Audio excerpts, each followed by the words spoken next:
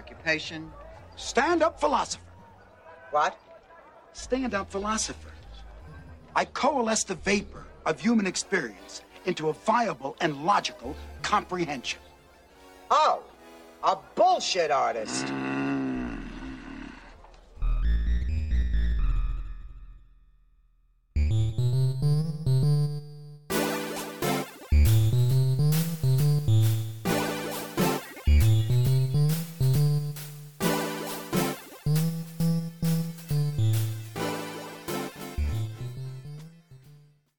Welcome to the 16th encounter of the bullshit artists. I'm Rory Verado here with Jack Crittenden. What's up, Jack? What's going on in your world? Nothing, Rory. There is no world. There is no There world. is no me. There is no you. There is no world. It's all an illusion. I agree. Things are great. Things couldn't be better. Good. Excellent. We had been talking before briefly about the fact that your family has been stricken with COVID. And that fortunately, everybody seems to be. That's a lie. That's a lie. There is no COVID. That's part of the false illusion world as well. Yes, everybody in our household, with the exception of me, has had a bout of COVID.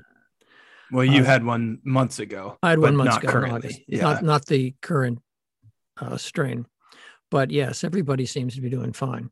My wife was the last to get it. She's recovering very well. I mean, her symptoms she described it as the flu. In fact, she insisted she had the flu and didn't have COVID. Wishful thinking. I said, it's a virus like the flu. It's worse than the flu, but it's like the flu. So she took a test and she was positive. So, but yes, her symptoms were mild. Everybody's symptoms were mild. So we're on the mend. Everyone seems fine. That's good. Glad to hear that. And it does that sort of the fact that she thought it was the flu and the fact that for many people, Omicron in particular presents as sort of a mild cold or maybe a slight flu or whatever, as opposed to something more extreme, sort of raises some questions or at least touches on a topic that I wanted to think about with you, which is this sort of ongoing conversation that's been happening, or if we want to characterize it as a debate, I don't know, regarding what we might think of as misinformation in the case of COVID. So how do we speak about publicly not only the science, but also public policy regarding COVID? And what, if anything, can we do about those whom we deem as perhaps spreading dangerous misinformation? So somewhat topically, there's been this ongoing feud between Neil Young and Spotify, right? Regarding Joe Rogan's podcast. And Neil Young essentially issued an ultimatum and said, look, motherfuckers, either you take down this misinformation or I'm pulling my music from your platform. And of course, Spotify, having spent supposedly $100 million to lure Rogan onto their platform a couple of years ago, was never going to side with Neil Young in this case. But there's been this outcry in some areas online, at least that I've seen, and maybe in conventional media too, that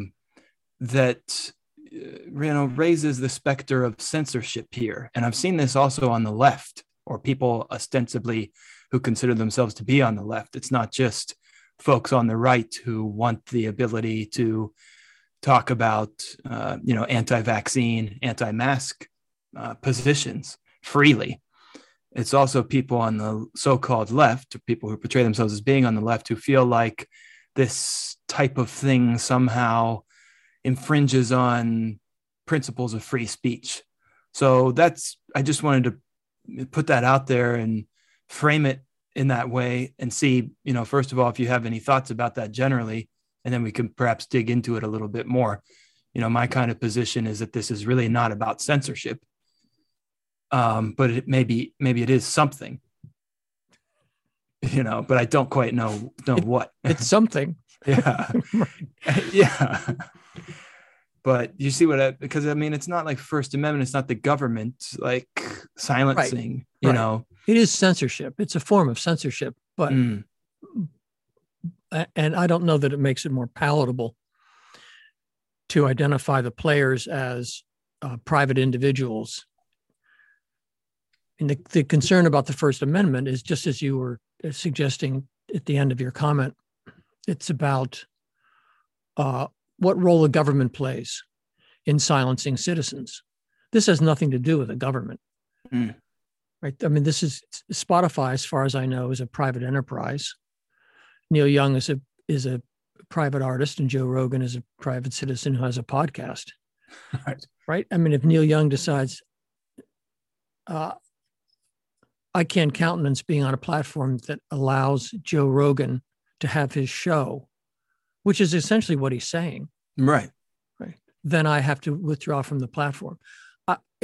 Okay, fine. I don't have a problem with that. I don't have a problem with it at any level. Because here's the concern I have. Joe Rogan has how many shows? One a week? He's done over 1,500 episodes of the podcast, I think, and it seems like he puts at least one out a week. Okay, 1,500 shows. Not every topic is full of misinformation. Right. Maybe everything he says about COVID is a lie. And everything is misinformation. I don't know. I don't listen to Joe Rogan except on occasion when he has somebody on I want to hear. And that's probably once every few months. But the idea that you would say, I don't want Joe Rogan to be able to use your platform, to be supported by your platform, it seems to me to be a gross misjudgment. But I understand it's easier to say, well, maybe it's not easier to say. I mean, if Neil Young had said to Spotify, and maybe he did because I don't know the details and you may be able to fill those in for me. If Neil Young had said, you should not broadcast any Joe Rogan program where he is spewing clear misinformation about COVID, that would mean that Spotify would then have to identify the shows of Joe Rogan that they don't want to sponsor versus those that they do. Now, is that possible to do? Yeah, I think that's possible to do. Is it any better? I don't know. It seems to me to be better. I mean, what we don't want people to do is outright lie about this disease. Now, I understand the complication here, which is that they don't think they're lying. They think that there is this opposite side that has equally strong scientific evidence to support the view that masks don't work, vaccines are dangerous, there are properties in the vaccines that we ought not to have. Maybe there's some merit in that. I don't know. I know there is some discrepancy, not discrepancy. There is some debate about masks. Yeah. It seems to me on the level of common sense, if you have a mask that filters certain properties, that it can be effective. Okay. It seems obvious. Yes, it seems obvious to me. But maybe there's some merit there. Maybe there's some countervailing science. But I'll come back to my point and get your reaction. I don't know that Joe Rogan should be deplatformed to core, as opposed to saying, because he has shows on that when I listen, I don't think of them as out of bounds or crazy or full of misinformation or disinformation. So it's not every show. It's apparently the shows about COVID. Okay, well, I say, you got to censor those. So you would be in favor of some sort of like moderation, like a person who in the internet sense of moderation, a moderator, somebody who examines and listens to these and like maybe either cuts those sections out or bleeps them or whatever in order to cut out that misinformation. Yeah. Well, what would probably happen would be that Spotify or a company would go to its affiliate, would go to Joe Rogan. Let's use Joe Rogan and say, "Sorry, Joe, we're not going to broadcast any of your shows about COVID." Well, he might say that's ridiculous because there's a lot of good information there. Right. And they'd say, yes, but from our point of view, there's a lot of bad information. So either we edit at our discretion your show, which I think he would reject, or we simply don't broadcast your shows about a certain topic, i.e. COVID, to which I think he would object. And then he'd say, well, if you're not going to do that show, it's one of my shows. It's integral to who I am. I'm not going to have any of my shows on your platform. I think that's where it would eventually end up. And so we'd be right back where we are. Right. Or it's either Rogan or it's Neil Young. Yeah, it's a little, it seems like there's no, I don't know, there's no sort of middle ground to be reached. That's part of my concern with this is like, on the one hand, I used to listen to Joe Rogan's podcast quite a bit several years ago before COVID came along. Just the guests that I found interesting, Cornel West, Michael Pollan, lots of interesting folks have been on there. And, and so I think there's a real significance to having a popular sort of space for, I don't want to say consequence-free airing of views and opinions, but something near to that, where, in other words, like you don't have the same pressures and the same, what we might think of as like selection biases that you see in the popular media, mainstream media, like the kinds of people who are on CNN, for example, typically come from an upper class background, a certain educational background, et cetera, et cetera. Their views are in some sense of, some conformity. And of course, beyond that, corporate media oftentimes, as we both know, and I'm sure many of our listeners know, serves a propaganda function for the purpose of constructing certain narratives that serve the interests of the people who profit from things being that way, including the owners of those media entities themselves. So in other words, I'm highly sympathetic to that kind of thing. Well, I mean, that's part of why we have our podcast, in my view, at least from my end, is to be able to share perspectives that are not often heard in mainstream places.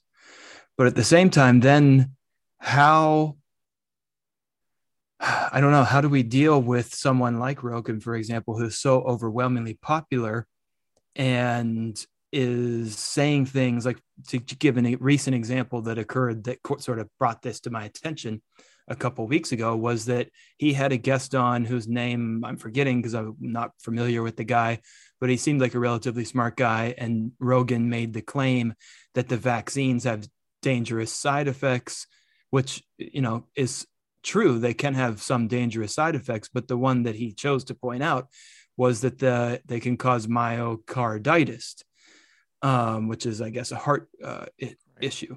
Yeah. And the guest said, yes, that is the case.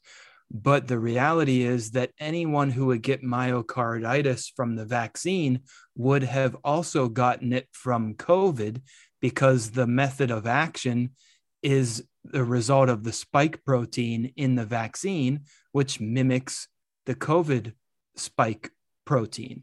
In other words, not only would they have gotten it from COVID if they had contracted COVID, he said, but they would also be more likely to get it, and to get it to a worse degree. And I had actually done that research myself, because supposedly this myocarditis issue affects like men under 50. Right. Yeah. And so I knew that was true, that what this guy was saying was true. And Rogan pushed back vociferously against it. And then I think later he did, after the podcast, maybe tweet something out, and once he was conclusively shown to be wrong, and sort of admit that was the case. But so part of my concern here is that what that does is that kind of thing has the effect of validating a whole host, I think, of beliefs and perspectives that then sort of cumulatively become very problematic and result in this generalized sort of anti-vax disposition, let's say, where you have a figure like Rogan, with an influence that he has, sort of, like I say, validating this type of thing. And how do you combat that? We don't necessarily want to silence him or kick him off a platform, but there also does not seem to be any meaningful way of sort of engaging with that in the moment, like, or on the podcast itself, such that we could change minds, right? Yeah. Yeah. So I don't know. It just seems like an impasse to me that is becoming increasingly problematic and is reinforcing this polarization that we're seeing. But I mean, I just want to add also that it's not only from that sort of side, right? Like I also saw, I think, a Rasmussen poll recently of Democrats that showed that they support like enormous amounts of registered Democrats support these extremely draconian measures against people who are anti-vax, like even up to placing them in internment camps, essentially, and confiscating their children. Like big percentages, like 30%, 50% plus of registered Democrats supporting these types of things. So, yeah, I don't know. All of that has just been swirling in my mind and sort of and bringing me down a bit, because I don't know how we will, in sort of the civic sphere or whatever, generally, how we reach a point where we can navigate and adjudicate this stuff. Or are we just always now going to have at least two sort of alternative realities, both of which have their own sort of quirks and nuances and flaws, and neither of which actually reflects what we might think of as being sort of the true reality? I don't know. Maybe you disagree with that characterization that I just gave, but well, there was a lot in there, so I'm not sure which characterization I'm disagreeing with, or I might disagree I mean, with. the two sort of spheres, and that can never be integrated or overcome, I guess, as a result of these this polarization in dialogue. There definitely appear to be two realities when you can narrow down the topics. So the broadest perspective is this anti-science perspective, which then leads to, I think, maybe an even broader perspective. Another one, let me back up. So there are individual issues we can look at. For example, we were talking about COVID, that's overblown. It's no worse than the flu. People are lying about the number of deaths. But however you want to categorize it, it's not that big a deal. Okay, there's that issue. But then that broadens out into a larger issue, which is this anti-science issue, which is that climate change itself is a hoax, or it's not as bad as people are saying. It's not worsened by human interaction with the planet. Okay, that then broadens out into an even larger issue, which is this anti-elite, anti-expertise position. That it's not just about science, it goes beyond that. The experts don't have an opinion that's any better than yours, or they are in cahoots with corporations, and they're just selling a product. They're selling themselves to these corporations because they want the money. Now, if you combine those three perspectives, you have a very different view of reality from the one that I hold to. But that isn't to say that there are people within science who are saying stupid things. Right. Just because you attach a PhD or an MD to the end of their names doesn't make them necessarily credible. No, I think, as you and I both agree, some of the dumbest people we've ever met have been, PhDs from Ivy League schools or whatever. Yeah, and people who taught you and taught me. Exactly. So it always seems to be the case that this comes down to your individual judgment, and upon what do you base your judgments? So the hope is you're trying to base it on reasons and evidence.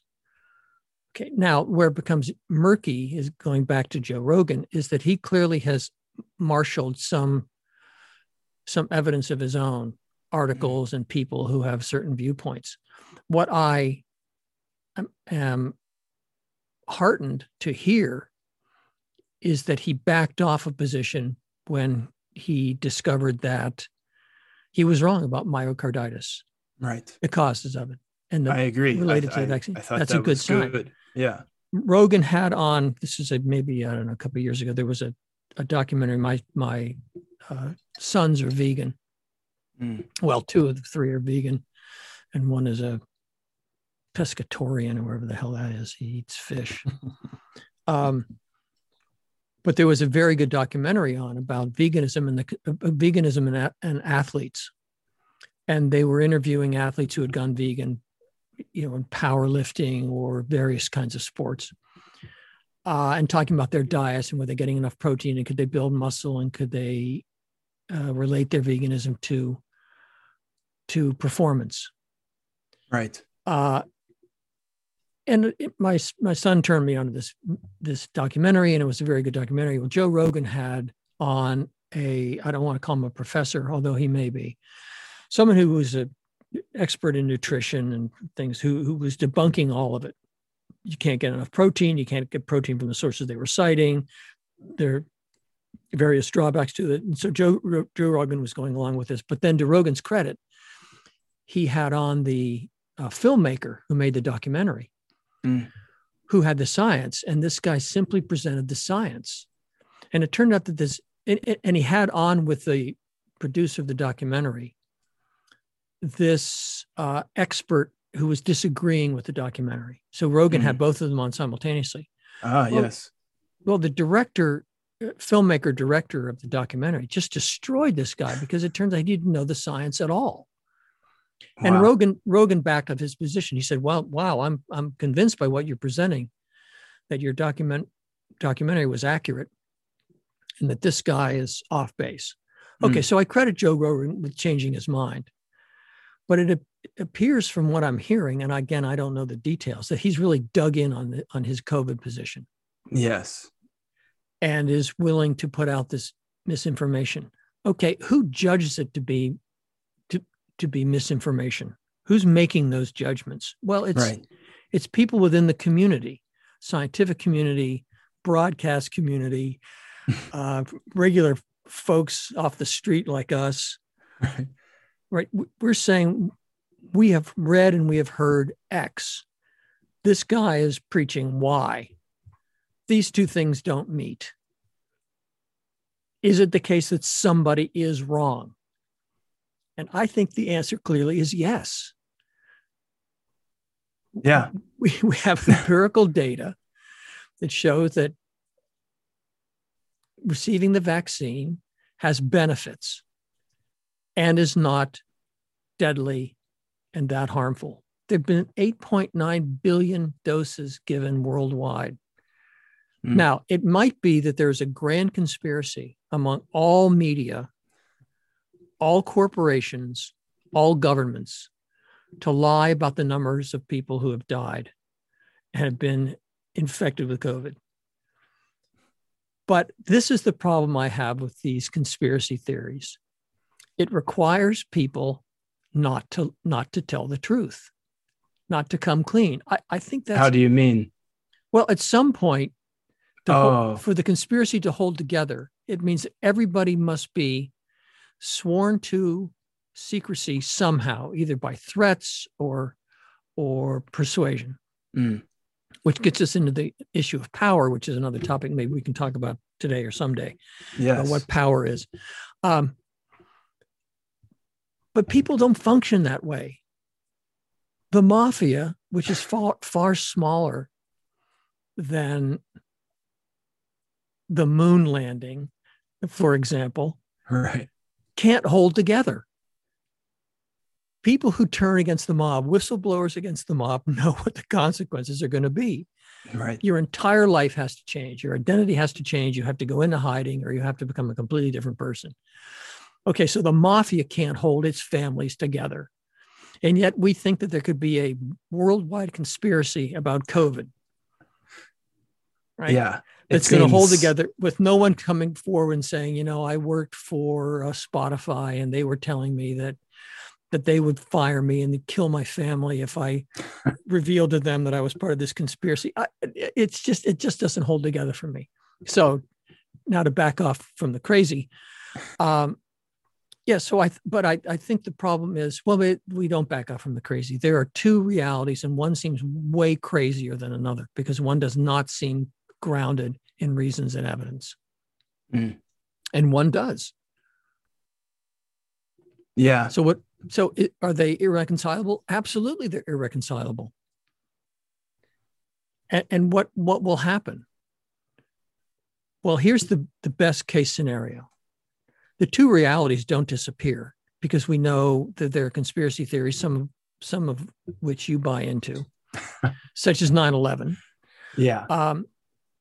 And the conspiracy theories about the moon landing or about lizard people living in the center of the earth, right? Or all kinds of things. I think those are all crazy because I think the evidence runs against them. And I hold to my view that conspiracies fall apart because it's impossible to hold all of these people to the story. Yeah. Okay, so what will happen is that the two realities will continue. The conspiracies won't disappear, but they'll be driven underground. So like cockroaches, these people could come out to feed on the pestilential poisons that are out there that are pulling them out of the cupboards. The heavy boots of reality, of what I think is the fact-based, science-based reality, will smack them around and they'll go run back into the woodwork. But they don't disappear. Two realities won't disappear. One will become dominant. Right now, what's frightening is that they're not necessarily co-equal, but one is very powerful. Both are very powerful, and they're clashing. Right. So that's where I think we are. Yeah, I think that's interesting. That's part of my concern, broader concern with this whole thing is that final point you made there about the sort of the clash.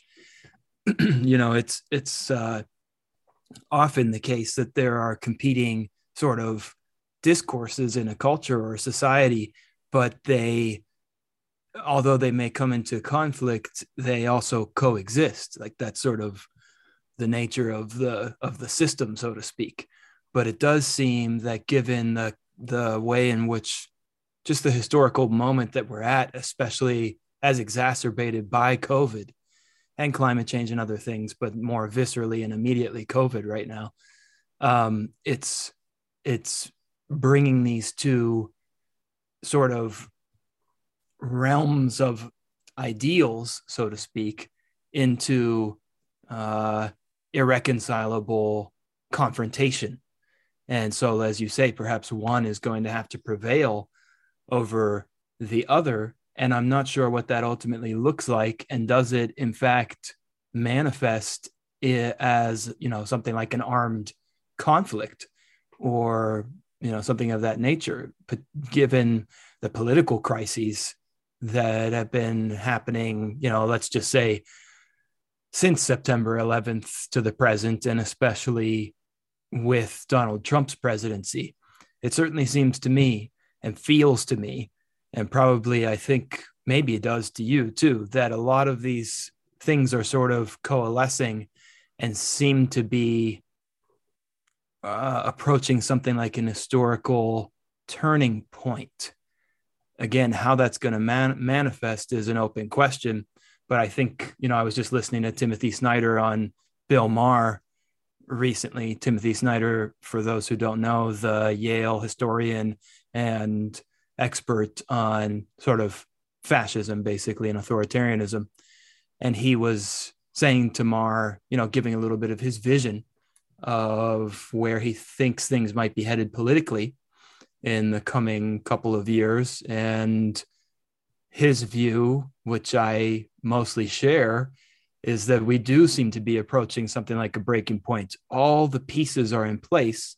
The sort of scenario just has to be presented in which they are all activated such that this conflict bursts out into the open, I guess, which could be something like the certification of electors after the 2024 presidential election, which is what also sparked the whole January 6th thing, right? Except this time, Snyder was saying it might go in the other direction and produce perhaps more chaos and violence. At any rate, that's just, I think these things are deeply linked in ways that are hard to, in some ways, tease out or parse out, but at the same time seem so blindingly obvious when we step back to that level of abstraction that we were just discussing, with sort of two different realms or whatever in which people receive and process the information that they take to be true. And so I come back to Rogan, where it's like that sort of media ecosphere, so to speak, although Rogan personally may step outside of it at times, as he did when he acknowledged that he was wrong about the myocarditis issue, nevertheless, he and many others like him have systematically cultivated this sort of realm or sphere where those types of claims are frequently made and not corrected, and instead reinforced and validated by others who are making the same or similar claims, such that they just sort of, repeat the lie long enough that it becomes the truth for them, right? And then at the same time, it sort of bumps up against, or is almost, I guess I could say again, validated from externally, from the fact that in the other mainstream realm, if we want to say Democrats or whatever, they also have false or misguided or mistaken beliefs, like some of those that I alluded to from that Rasmussen poll, things that we might disagree with or at least recognize as being a bit aggressive, the idea of confiscating children and internment camps and whatever, but that also in some ways are, I think, based on faulty understandings of reality. Like, for example, the question of vaccine mandates, the nature of this COVID vaccine, or really the nature of the disease itself, so far as I understand it, because it is a coronavirus, and because coronaviruses tend to have what they call animal reservoirs, I think, right? So in other words, they affect non-human species. And so they can, even if we manage to treat or in some sense vaccinate against the strains that are affecting humans, it can jump back and forth between animals and mutate such that it can come back and break through the vaccines that are in place for humans. So in other words, this disease will never be eradicated in the way that, say, polio was. The vaccine is not like a perfect protection in that sense. But I think in the at least common sense understandings of vaccination, and these sort of underlie the motivation for things like vaccine mandates and what seem to be endless series of boosters, it's like we have to get vaccinated, and that's how we're going to truly eradicate this pandemic or this disease. But if that's not the case, then for genuine scientific reasons, then there's a real question that arises when we consider the pharmaceutical industry's influence on government, for example. There are real questions that arise about the validity of continued mandates and even shifting goals for vaccine mandates. So first it was the original 2 series of shots, sequence of 2 shots, then adding the booster, perhaps another booster, perhaps how many boosters, and at what point, if what I have been saying is true, do we recognize that this policy is being pursued for something other than strictly scientific or public health related reasons? And how do we have that conversation without seeming like we are anti-vaxxers? Do you see where what I'm saying? Yeah. Well, for me, I think I would start with the consequences of the actions. So what do we know about the vaccine at this point? We know that it's not a guarantee you won't contract COVID. And it's not a guarantee that if you do contract COVID, even if you're vaccinated, that you won't be seriously ill. There seems to be very strong evidence that you're not going to be deathly ill and you're not going to need to be hospitalized. So that's not a guarantee either, but the odds seem very good. So the point of the vaccine is to mitigate the results of contracting the disease. And it may help somewhat in helping you avoid contracting it to begin with. But we know, for example, the Omicron variant is highly transmissible. And apparently there is a variant of that variant, the B2 variant, really? that is even more transmissible, but even milder, which is the good news. Right. Okay, so we know that seems to be the case with vaccines. And I think it's also the case that there are two kinds of immunities. There's natural immunity and there's vaccine immunity. Natural immunity comes from having contracted the disease and defeating it. And the vaccine immunity comes from the vaccine. And then you combine the two, you should have a pretty strong immunological reaction. Okay. Your question is, okay, then one further point about that. Then apparently the booster, the two initial vaccinations and now the booster are very effective against Omicron and all of its variants. Okay. You raised the question, at what point do we begin to see this slide from the medical benefits of the vaccine to a move by the pharmaceutical industry to take advantage of people to create greater profits for them? Right. Because there are many people who think that that's already the case and that it has been from the start. So I think my response would be just what I said initially, which is let's look at the consequences. So apparently in Israel, they are giving they're now giving a fourth shot, the second booster. Mm-hmm.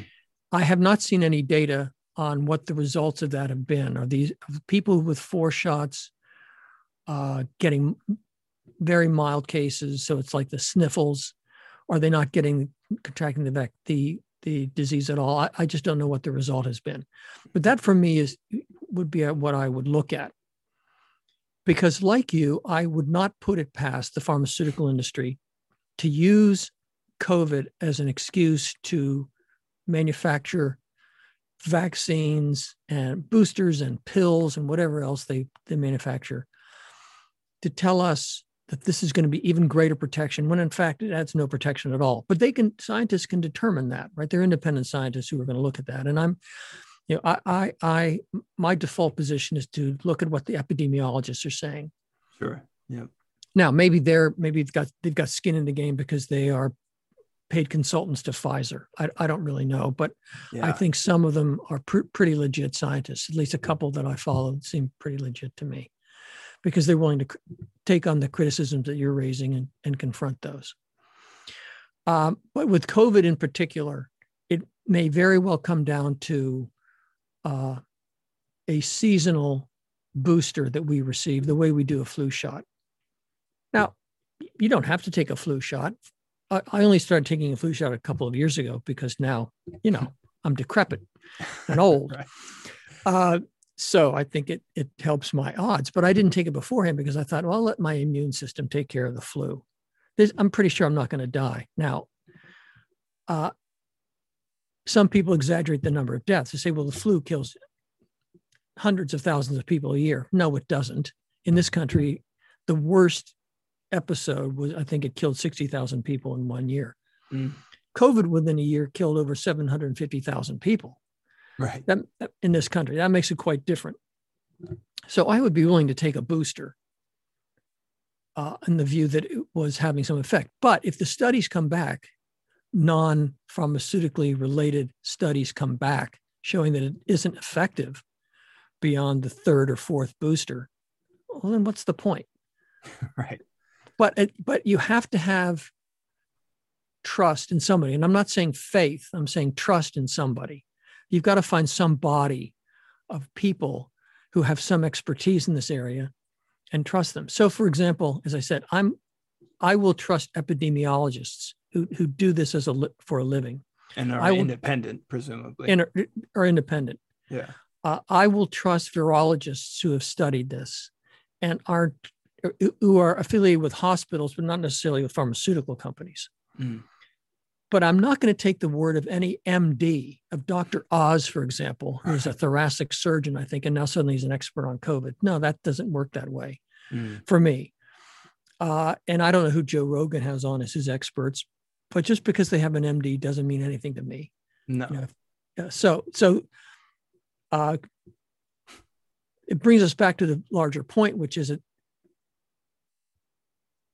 you have to be careful in looking at the experts you draw from, right, and where you get your information. But it doesn't lead me to be anti-expert in my positions that all experts are liars or all experts are in the throes of the capital corporate system. I don't believe that. Yeah, I think a lot are, and you have to be careful, you know, looking where studies and reports and viewpoints come from. I don't know that that answered the question. Oh, I guess we're coming back to the reality clashing, right? The two realities clashing. I am not as pessimistic about this as maybe Tim Snyder is.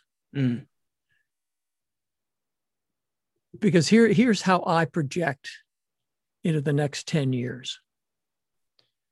And it doesn't even have to be 10 years. It might just be the next year.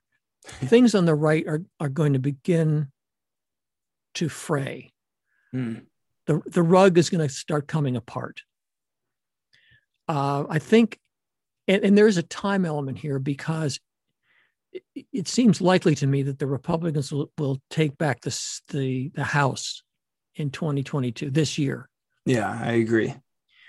Which will put an end to the 1-6 committee and its investigation. So that's got to come out pretty soon. I think that's going to be devastating because they're going to have firsthand accounts from people who are behind the scenes and telling us what was going on, what happened there. I think the conspiracy to overthrow the U.S. government will be revealed. Yeah. That's going to hurt Trump. I hope so. And his ilk. Well, I mean, all those lunatics that are out there foisting the big lie. Right. The election fraud lie. I think that's going to start to unravel. Trump himself is going to be indicted, if not for civil offenses. Well, if not for criminal offenses, then civil offenses. That's already coming. That's already happening. I mean, he's in serious trouble, right? You're much more optimistic on that front than me. I would like to hear maybe at some point why you think it's coming with such certainty. But, well, because the investigation in the state of New York about Trump's tax returns, it's open and closed. I mean, this is information we had a year ago from the investigative reports at the New York Times. But why does that? I maybe that's true, and it probably is. I guess. Do you think it's really going to result in the indictment of a former president? Oh yeah. Okay. Oh yeah. It's going to indict everybody in the Trump Corporation, in the Trump organization. Yeah, they're all going to be indicted. That's interesting. Now it's going to, but as I said, it has not yet changed paths. Right now, it's a civil matter where he will be bankrupted. I mean, there are already reports that he has totally exaggerated his assets. Yeah, that's been the case for years, it seems. Yeah, and we know we think that's probably pretty true. We know he's grotesquely in debt. Right. And now I don't know how he's going to pay that off, but the civil suit brought by the state of New York is going to bankrupt the Trump organization. The criminal indictment is already going on or soon to go on in Georgia, Mm. in his attempt to bribe or threaten, coerce Ratzenberger, The Secretary of State there. in Georgia, to overturn the election. Right. Okay, so that's a criminal complaint.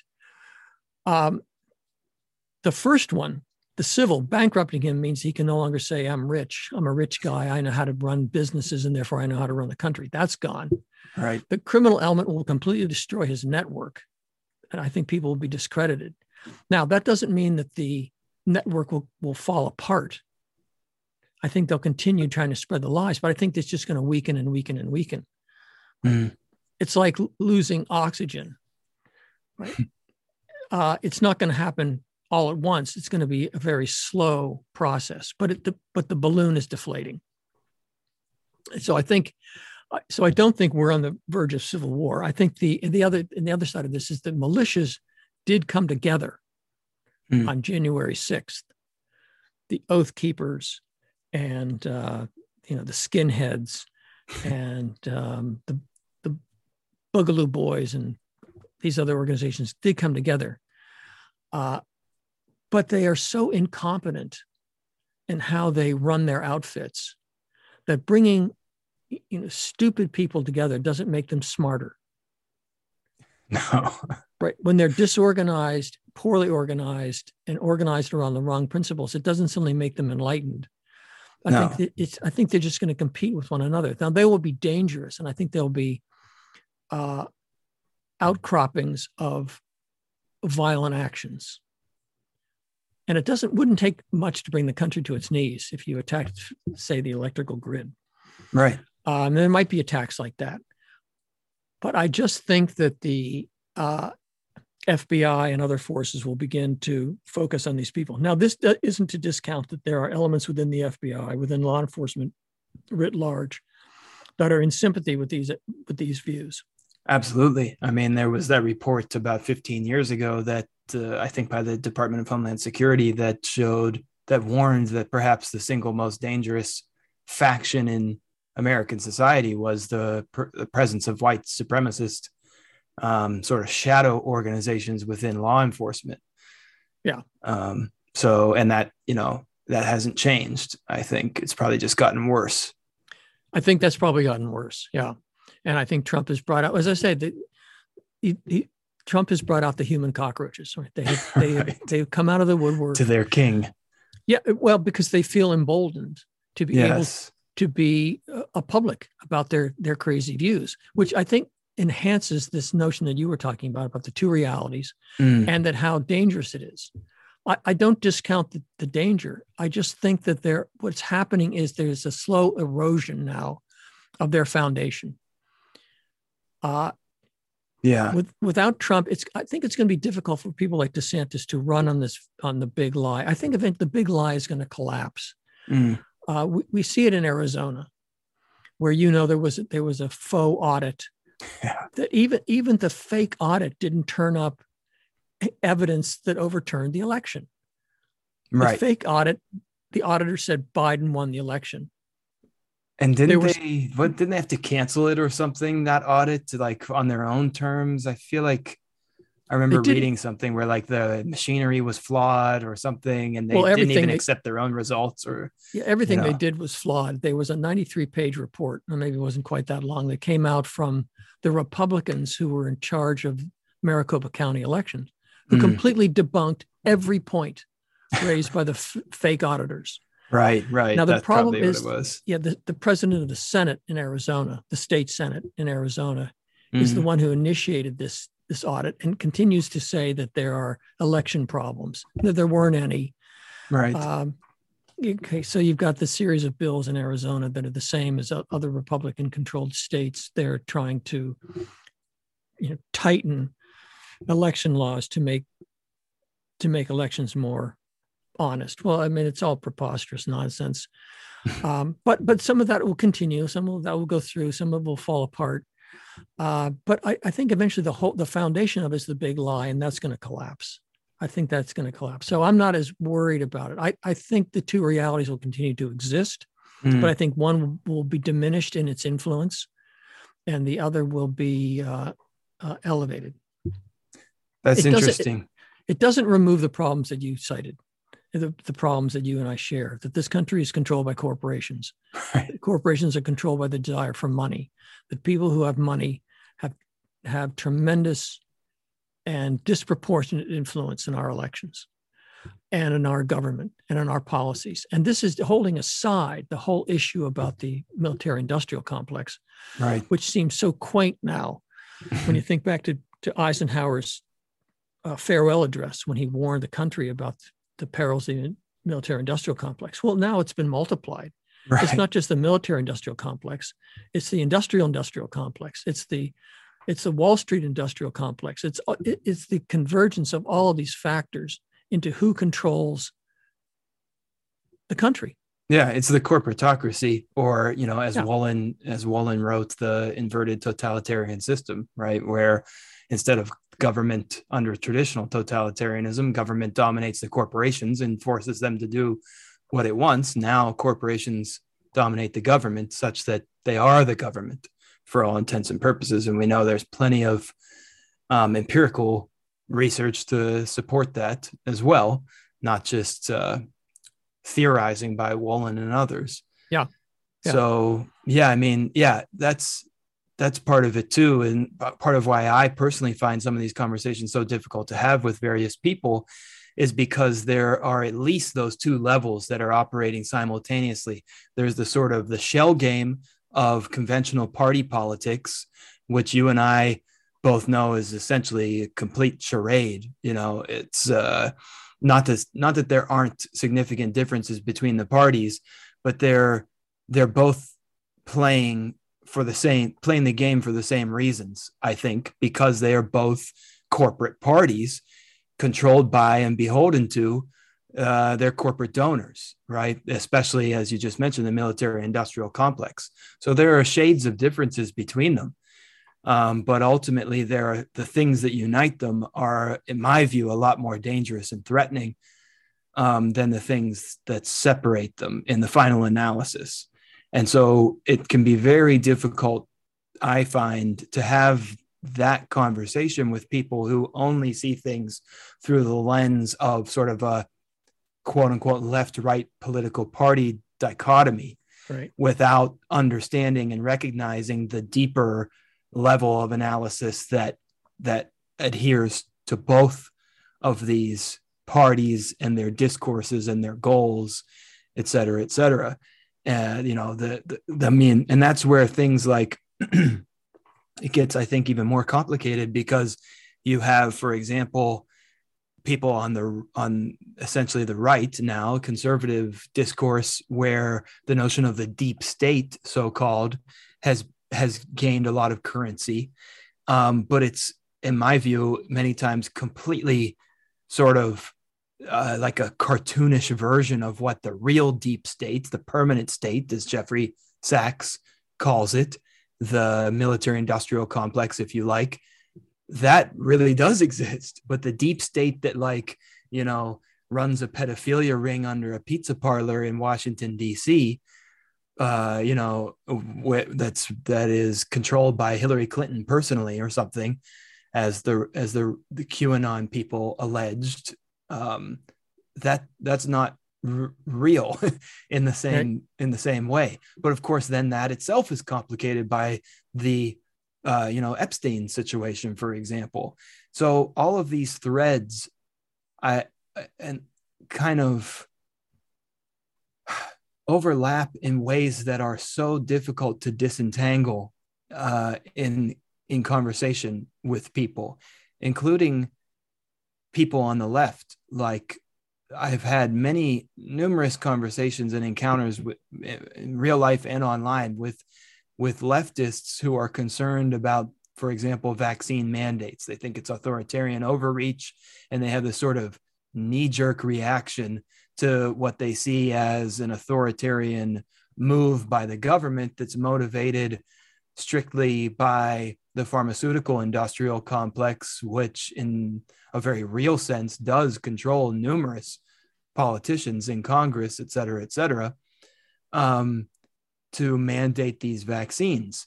And so, okay, how do we say that recognition has merit and is of value, while at the same time not having the knee-jerk reaction of saying, well, I'm not going to get vaccinated.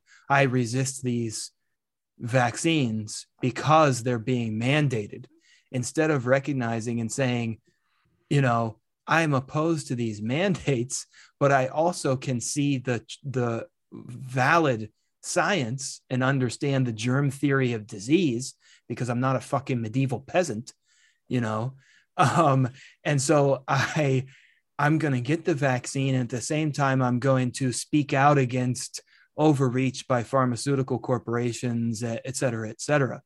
That for me has been something that I've been so disheartened to see by some people with whom I formerly agreed or thought I agreed on many topics, but who now have had a very, what I would characterize as a reactionary response to things like the vaccines, or even this issue of so-called censorship that we were talking about with Neil Young and others, where it's like they find themselves, I think, falling into the camp with regressive, reactionary people whom they typically would oppose, because they have not thought through, I think, the sort of nuances and complexities of the way in which multiple things can sort of hold and be true at the same time. And nevertheless, we want to take an action that might seem like it aligns with authoritarianism, but we're taking it independently for the right reasons. So, for example, just to sort of put a finer point on this, I've tried to use this example to get through to people, drawing from Robert Paul Wolff, right? His In Defense of Anarchism that you introduced me to years ago, where he makes the point that the morally autonomous person always in the final analysis makes his or her decisions under his or her own sort of choice and authority, even with those decisions sort of from the point of external observation or from a superficial perspective, align with directives or commands that are given by a figure whose authority we reject. So he gives the example of a boat's captain on a sinking ship. And it may be the case that the captain is issuing orders, get into the lifeboats now. You know, I'm commanding everyone on the ship to get into the lifeboat now. But he says the morally autonomous person is only going to use that as a piece of evidence in making his or her own decision about whether or not to get into the lifeboat. And he or she may indeed decide to get into the lifeboat, but not because they're being commanded to do so, but because they've evaluated the situation and on their sort of own terms have decided, yes, it is the correct course of action now to get into the lifeboat. I feel very similar about vaccines. It's not the case that I do much of anything because the government or a fucking cop or whatever tells me to. I do it because I'm evaluating the situation as a morally autonomous agent and reaching a certain decision that I think is the correct one, just because it happens to align with the dictates of a power or an authority whose legitimacy I may not recognize, does not therefore mean that I'm suddenly a bootlicker, going along with these commands. Do you see that perspective like that? I've had that argument essentially with a lot of people on the left who have resisted the vaccines for those types of reasons. And it seems I cannot get through to them about it. And it's really disheartening. Yeah, I can imagine that it is. When you are in conversation with people who reject the vaccine mandate because they consider it government overreach, what's the next step for them? What do they imagine is going to happen next? You mean in terms of what the government's going to do to extend their overreach? Yeah. So they got a toehold now. Right. Because the sheep are taking the vaccine mandated by the government. What's the next step? What will the government do next? Do they talk about that? Yeah, some of them do. And I mean, it seems to vary from like sort of wild conspiracy theorizing of the type that you were criticizing. And I mean, like, I mean, we've talked a little bit about conspiracy theories before, and I do adhere to some beliefs or perspectives that are often framed as being conspiracy theories. But for me, not all conspiracy theories are created equal. And I think I might have mentioned to you that even the very term conspiracy theory was popularized by the CIA for the express purpose of discrediting critical scrutiny of the JFK assassination, which I'm not sure what your position is, but the idea of a single bullet, single shooter or whatever found by the Warren Commission is just so prima facie ridiculous to me, that it sort of, I think, highlights the likelihood that the CIA would try to discredit criticism in this fashion. But that's an aside. These people, I think, fear essentially a slippery slope into continued and escalating forms of social control that are linked directly to what some people have called the sort of the biomedical complex, the pharmaceutical industries, et cetera. So you have to, I mean, and there is a certain reality to this. Here in New York City, for example, we do have an app on our phones that's called like the New York City Excelsior Pass or whatever, where you upload your vaccine proof, and you literally have to show that at the entrance point to restaurants and other businesses in order to be allowed to come in. And so people think that's going to escalate, and you'll have to, continue to get these boosters, or maybe have to get other forms of medical treatments that you might not agree with or whatever in order to essentially participate in society. So I think they fear that they will essentially be stripped of the privileges of citizenship if they do not comply with what they expect to be increasingly sort of draconian and frequent medical interventions of this nature. That seems to be the general thrust of what these people fear. And I mean, there's some merit to that, I think, but I don't know. What's the your merit? take? Some merit, I think, in the sense, just as I mentioned, that this has been implemented. Now, that doesn't mean, because as we know, slippery slope is a fallacy, right? It doesn't mean that just because something has happened, something else is going to happen, or that it's predestined or whatever.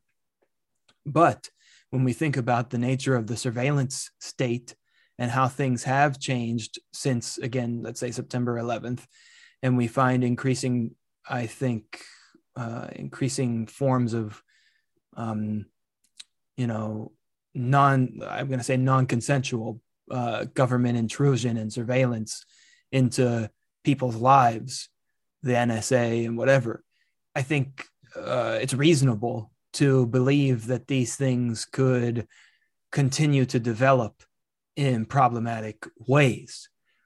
But at the same time, for me, that does not mean, coming back to the question of like more fundamental stuff, the germ theory of disease, a basic scientific understanding of vaccines, et cetera.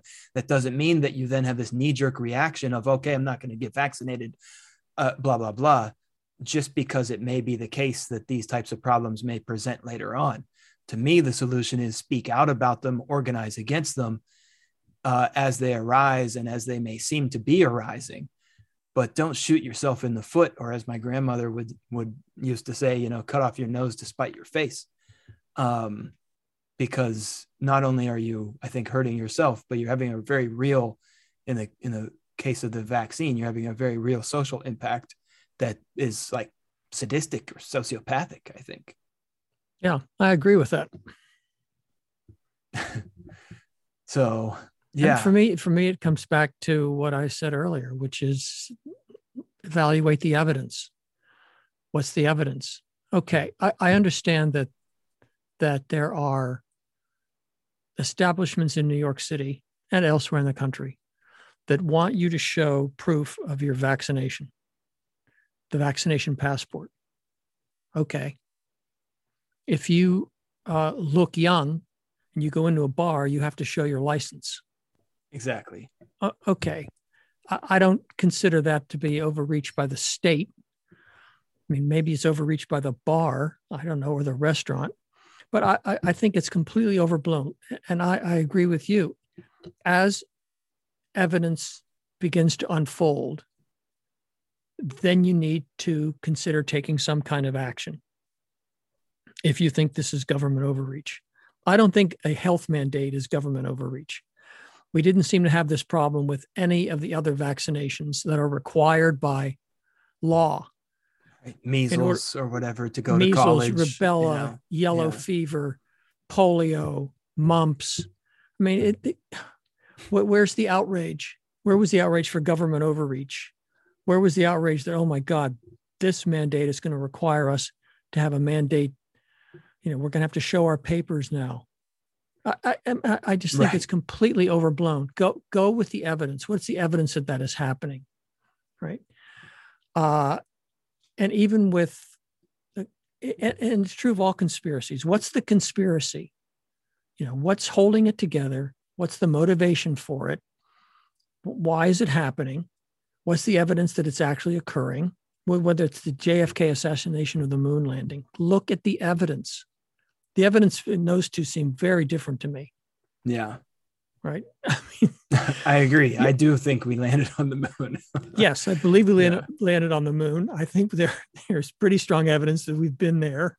Yes. Yeah, and if you can just ask, although I think he's dead now, I guess, but there's a famous clip of Buzz Aldrin punching someone. Did you ever see that? No. Some guy comes up to him, and Aldrin was old at this point. This was not that long ago. He's still alive. Is he still alive? I think he is. Yeah. Okay, he's got to be pushing 90 or something. But at any rate, he was 70s, 80s or something when this happened, and somebody came up to him and got all up in his face and was spouting conspiracy theories about the moon landing. And Aldrin just hauls off and clocks him, and no punishment came to Buzz. It was basically like, we didn't see anything, I mean, I guess my response to people, okay, you don't think we landed on the moon? Big deal. Do you think the Earth is flat? Right. Do you think? Okay. So yeah, for me, it's the evidence. What's the evidence for any of this? For all of this? And then you say, well, how do you believe the evidence? And we come back to where we were before. There has to be some foundation, either in work you're doing on your own, or in the people you trust who are presenting studies. I mean, you can disbelieve any study. Oh, that's not true. The numbers are faked. The research, there was no control group. Fine, you can debunk anything you want. But at some point, for example, when you're a COVID debunker, that it's not that bad, it's just the flu, you don't need a vaccine, you're not going to get it, you're going to be fine, and you suddenly get COVID and it's a really bad case, where do these people go? They don't go to their church and hold the Bible as they die. They race to the hospital and say, save me. Right. But at the same time, many of them try to tell the hospital how to treat them, give me ivermectin or whatever, Which is fine. But most of these people, well, not all these people go to the hospital. Yeah. Most of them will then take the treatment that's given to them. But all of a sudden, the anti-science people are all into science and medicine. Oh, now I'm back. Yes, it's a hoax, but now I want the best medical treatment you can give me. I mean, you just have to look at the evidence and look for some notion of consistency. Yes. I'm glad you pointed that out, actually, because I think it raises another sort of aspect or angle on this that we haven't delved into too much yet, which is like we've talked about the larger political forces at play at the sort of social and collective level. But then there's also, I think, very important sort of psychological, individual and personal psychological factors that are happening in aggregate, right? But are nevertheless individual. So like, for example, with what you were just saying about people who have rejected the vaccines and have been so forceful in their positions on this, what is it about them psychologically and personally that results in the same sort of sequence of events once their little reality or alternate reality bubble is pierced and they do in fact contract the illness and it is presenting a life-threatening situation to them? and they go and seek the very treatment that they had been denying, rejecting, et cetera, et cetera. I'm thinking here of sort of like the ego dynamics and Right. just the narcissism, the pathological, or what, Eric Fromm calls the malignant narcissism that we saw on display with Trump, in my view. And I know you've written about this too, the Trump as the cult leader, right? Right. And he is this malignant personality, malignant narcissist that was magnified and sort of accepted in a way that, as an abusive person, we at the personal level, many of us would not accept that kind of person in our lives, right? You would cut that person out of your life if you encountered them in your own individual personal life. And nevertheless, we were forced to accept this person, the mere presence of this person for such a long time and in such a significant capacity, and it, as you mentioned earlier, it sort of activated all the people who share this personality type, and brought them out of the woodwork and sort of normalized that kind of thing. And so I really think like that's what you described, like what could be more abusive than that kind of thing, to gaslight about something so significant, the pandemic, its danger, et cetera, and then to flip on a dime and to demand from the very people, whom you had been denigrating, that they provide you with the treatment that you had said was bullshit, in order to save your life. So I don't know. I'm just sort of thinking that through right now off the top of my head, but it's something that I've been thinking about a lot, the context, the connections between what Adorno wrote about as the authoritarian personality and his study of fascism, right, through that lens. Yeah. And then Trump himself, right? Yeah. I find it difficult to generalize too much about personality. So I don't discount the idea that there might be an authoritarian personality, but I think there's so many elements, and you were kind of alluding to this, that compose our personalities that it's difficult to say, well, here is the commander of my personality. It's this authoritarian streak I have. I think people are attracted to movements and to individuals for different reasons at different times, at different levels. So if you look at Trump, I cannot imagine a more odious character running for political office. And I think we were stunned at every step when he was successful at the primaries and then got the nomination and then won the election. Because as you said, how could it be that we would turn over so much authority to this kind of person?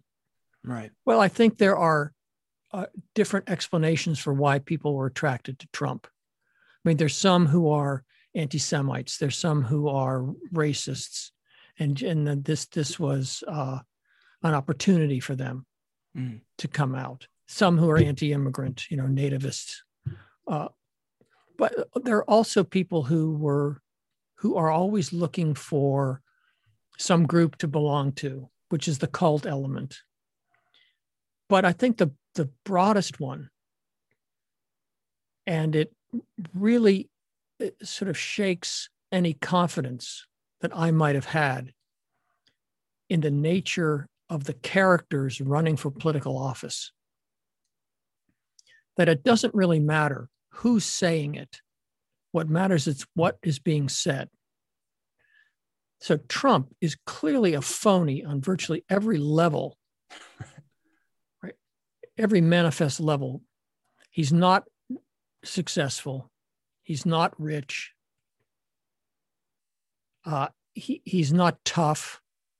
He's not smart. Whatever it is he projects, it's the opposite. Right? The one thing he did was that this phony, fake, rich businessman pretended that he was anti-elitist, which is completely false because everything about his life has been catering to the elite, and that he was concerned about the little guy. Right, the forgotten man. The forgotten man. He wouldn't hang out with these people at his rallies. You couldn't pay him enough money to put those people on his jet and fly around with him. He disdains these people. Right. They're subhuman to him, just like most everybody else. Yeah, they except for apparently his family member and the ultra rich. Right. But he spoke to them about hearing their anti-elitist views and their concerns about their own well-being. And they bought it, and they continue to buy it when there was absolutely no evidence that he did anything for these people or ever has. No. All he's done is he's built millions of dollars from people that he contracted to do business with him. Anyway, right. But he appealed to them. He appealed to them because they were being heard. Somebody's concerned about my losing my job. They're concerned about the wrong people, but but somebody's concerned about that. Somebody's concerned about my health care. Trump promised that he was going to have the least expensive, best health care in the world, never delivered on anything. I mean, everything was a lie. We know it was a lie. Yeah, he basically said he supported Medicare for all at one point in 2016 in the campaign. So he said, I'm going to repeal Obamacare, but I'm going to replace it with something that's less expensive and way better. Right. That was a complete lie. There was nothing even on the table. No Republican had anything like that. No, of course not. But so the appeal, so that's why I was saying it doesn't really matter who is saying it. It's what's being said. Mm-hmm. So if you could combine some sincerity in message with the message itself, and that would be somebody like Bernie, right? Then I think you have a really good candidate. I agree. I mean, and I think we've talked a little bit about that before. It's like 2016 Bernie, the way that he presented himself and the things that he said, connected, I think, with many people who then went on ultimately to support Trump. But there was again, crossover. I come back to my position. Look at the evidence. What is the evidence that Bernie Sanders has ever had any interest in the very policies he was proposing? Right. Well, his whole life is based on that. That's what he's done. There's a whole, his entire life. That's his history. Yeah. What is the evidence that Trump had any interest in any of the policies he was proposing? None. Zero. Right. There's no evidence. Just look at the evidence. Follow the evidence. Exactly. Right. But as we know, that's not how many people, and probably even most people, operate in the realm of politics. They make usually something like an emotional connection to the messenger. So you're emphasizing the message, and I think you're right about that. But there is a point at which it only goes so far, and the messenger becomes important also, especially for people who are not necessarily thinking rationally when it comes to politics. And that can happen for a number of reasons. It's not necessarily just that they're dumb, although that's often the case, but it's that maybe they work a lot and they don't have time to follow politics closely because they're poor and struggling to get by, which of course is by design in a capitalist system. You don't want the slaves figuring out how to overthrow their slave masters, and so, I do have a lot of sympathy, especially because, as you and I think most listeners know, I come from a family and a background, sort of geographically speaking, that is, Trump country. Basically, it's I've said many times that I essentially grew up in an 18-year-long open air Trump rally. So I know how these people operate and, what makes them tick, at least to a certain extent. It also comes to the point you raised about why we were talking earlier about why people who are anti-vax, anti-COVID, that it's a hoax, why they rush to the hospital. Right. And because it gets to a deeper level. It's the level of fear. I'm going to die, and I'll do anything to avoid this. It's the fight or flight. Well, they're not going to fight. What are you going to fight? You punch the virus. So they'll shoot the hurricane like they did a couple of years ago. Yeah, but Trump nuke the hurricane. Yeah, exactly. So they become frightened, and they go to the place that they hope will save their lives. And it's the same thing with people hearing at a Trump rally. They're basically frightened. They're afraid. Well, there's one level where they've lost their status, but there's another level where you cannot provide for your family. Right. That's a different level of concern. Right. That's a level of real to fear. Desperation too. Yeah. And that's the basis, you and I know, of revolution. Right. But it's not, it's a level of desperation where people said, well, look, there are no good alternatives. Right. Okay? But yeah, so you were talking about the candidate, the character versus the message, right? The messenger versus the message. You want to have the combination, a message that resonates and a character that resonates, but that so rarely happens because, as we know, most politicians are in it for the absolute wrong reasons. Exactly. They may start off like Kirsten Sinema and say, here are my policies. I'm a green person. Well, okay, that's not getting me anywhere. I need to move more center. Well, that's not getting me anywhere. I need to move more to the right. Yep. And what ultimately comes down to is this essay I wrote where the title was "The Answer to All of Your Questions is Money." Yeah. Right. Which is so often the case on every level. Top to bottom, from the most frightened level, if you had some money, you'd be better off. Yes, then that level of fright would change to a level of concern, or that level of concern would change to a level of action, right? Or a level of even comfort, where you begin to move up, but often it's just based on money. Okay, but this idea about merging character or messenger and message, the problem is that is, as I said, we have people who too often go into politics for the wrong reason. Right.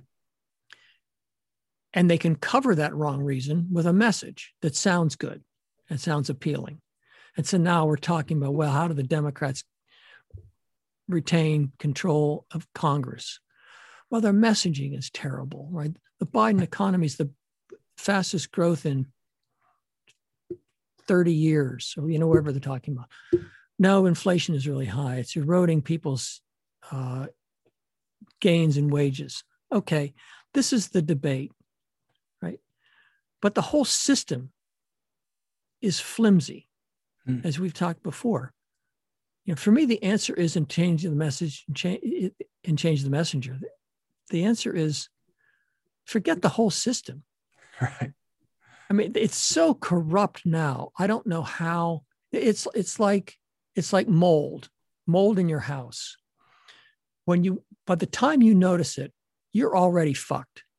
Right. Or a termite infestation. If you notice that, it's already too late. Yep. They've already done extensive damage. The same thing with mold. It's everywhere in your home. That little dot you're seeing up in the corner, that's the tip of the iceberg. Or that little bit of damage you see. The termites have been going at your foundation for years. You're just lucky trouble. The roof hasn't fallen in on you yet. Yeah, and that's where we are. The roof hasn't fallen in. I agree completely. The building is still standing. It's fragile. It's shaky. It's still standing, and we're not doing anything to change it. Right? No, and it's not. I mean, the steps we want to take make sense. Let's just educate the people. Let's try to get money out of politics. All that makes sense.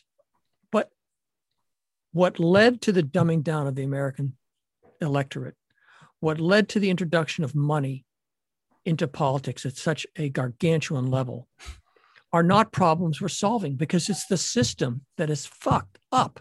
Right. It's the whole system. Right. And that's why Wollen's analysis speaks so clearly to me, because I think he elaborates on what you're describing here in such convincing detail.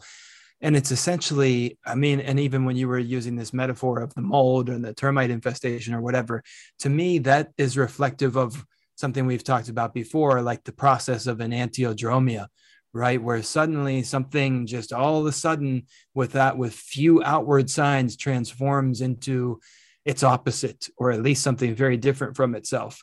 And I think that is a feature that characterizes either collapse or metamorphosis, right? It's a feature of crisis where you're at a turning point, either to complete collapse and decay and disintegration into something completely different, a pile of rubble, or a metamorphosis or a sort of a positive transformation into something new. And, right. you know, and so like the part of the issue is that the Democrats they try to have it both ways. And I think this is reflective of the fact, as I think Thomas Frank has shown most convincingly in his book, Listen Liberal, from a couple of years ago, that the Democratic Party itself first transformed from something like a workers' party under FDR and the New Deal in the 1970s and beyond.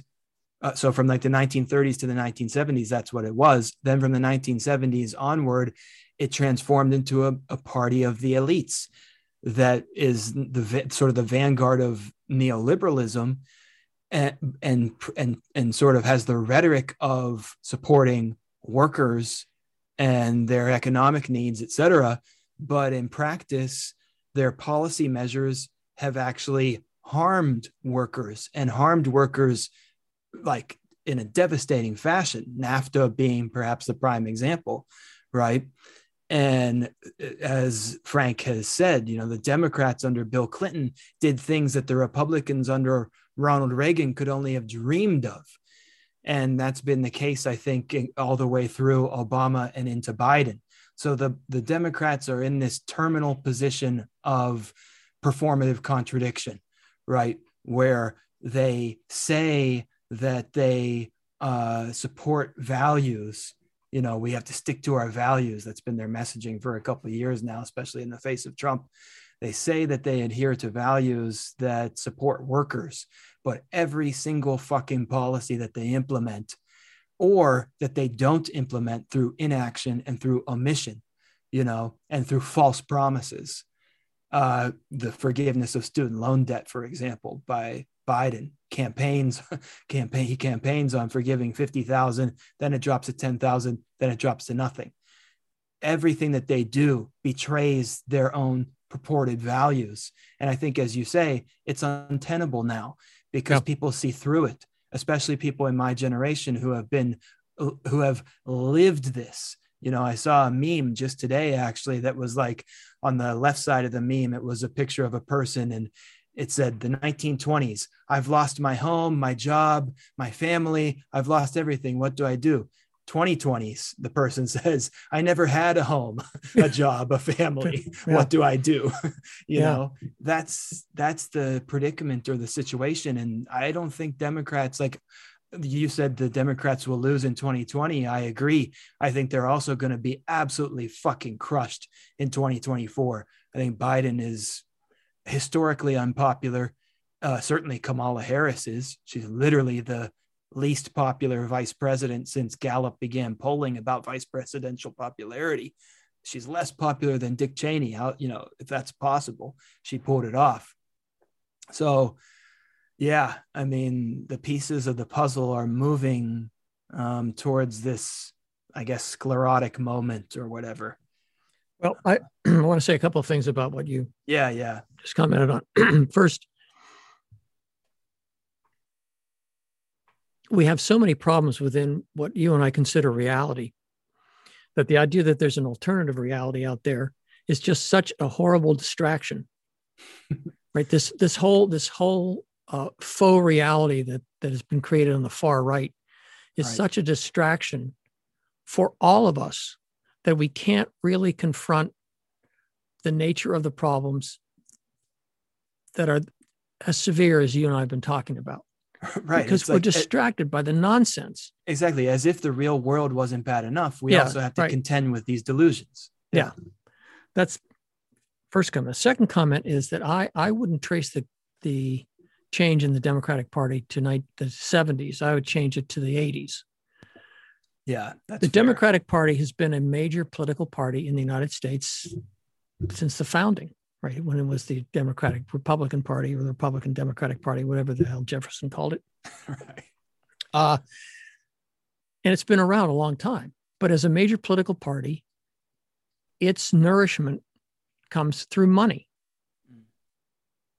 Until Reagan completely denuded the country of unions, the Democratic Party could survive on the contributions by unions. And it just so happened that what the unions wanted were what the workers wanted and needed. Right. Not to say that unions were in many ways corrupt, right? Because as we know, money corrupts. But when the unions collapsed, the Democrats had to look around for some sources, and they went to the same Wall Street, big pharma, big oil, big gas, the same donors, right? The same kinds of people. Now they have their Hollywood leftist philanthropists. Right. But it's small. But it's, in comparison to what the Republicans have, it's incredibly small. Yeah. And corporations aren't stupid. So they would be paying both parties, maybe paying Republicans more, but right. Both parties got a shit ton of money. As Trump himself said, right? He used to contribute to both parties. Just as a bribe, essentially. Yeah. Which is, you want to play both sides against the middle. So right. That's what they did, which is smart. But the political parties operate on money. They need those resources. And so where are they going to look? They're going to look to the people who have those resources, and they're going to be the corporations. And on occasion, Hollywood types, but everybody is going to have a demand. I'm not putting this much money in unless I get something, right? This is the whole lobbying, corporate lobby world. They're interchangeable with politicians. Okay. So this is the issue, right? Is there a chance the Democratic Party can get back to its pre-1980s roots? No. Without a union movement, no. Now, maybe that will be rejuvenated. But the problem is that we have within the Democratic Party now the war between the progressives and the moderates. The moderates, that's just another word for corporate. Right. Corporate clients, for the clientology. Right. That's all it is. So you've got the progressive movement. Is that strong enough to bring the party along? I think it isn't. Me neither. Certainly not right now. No. Bernie is on his way. He's riding off into the sunset, and I see nobody who can take his place as a figurehead. Well, I can see some. The fact that the Progressive Caucus, we talked about this last encounter, I think the Progressive Caucus is nearing 100 members. Right. That's pretty good. Now, I don't know how many of them are dyed-in-the-wool progressives. That's the thing. Yeah. I just don't know. I don't know the composition. But it seems to me that this leads us back to where we were the last encounter, which is that it's the youth of the country who are in all polls far more progressive than other generations. Right. That's the hope. Whether that's a new party or reconstituted Democratic Party, I don't know. But you're right. There's an opportunity here, right, for something either catastrophic or transformative. Right. Yeah.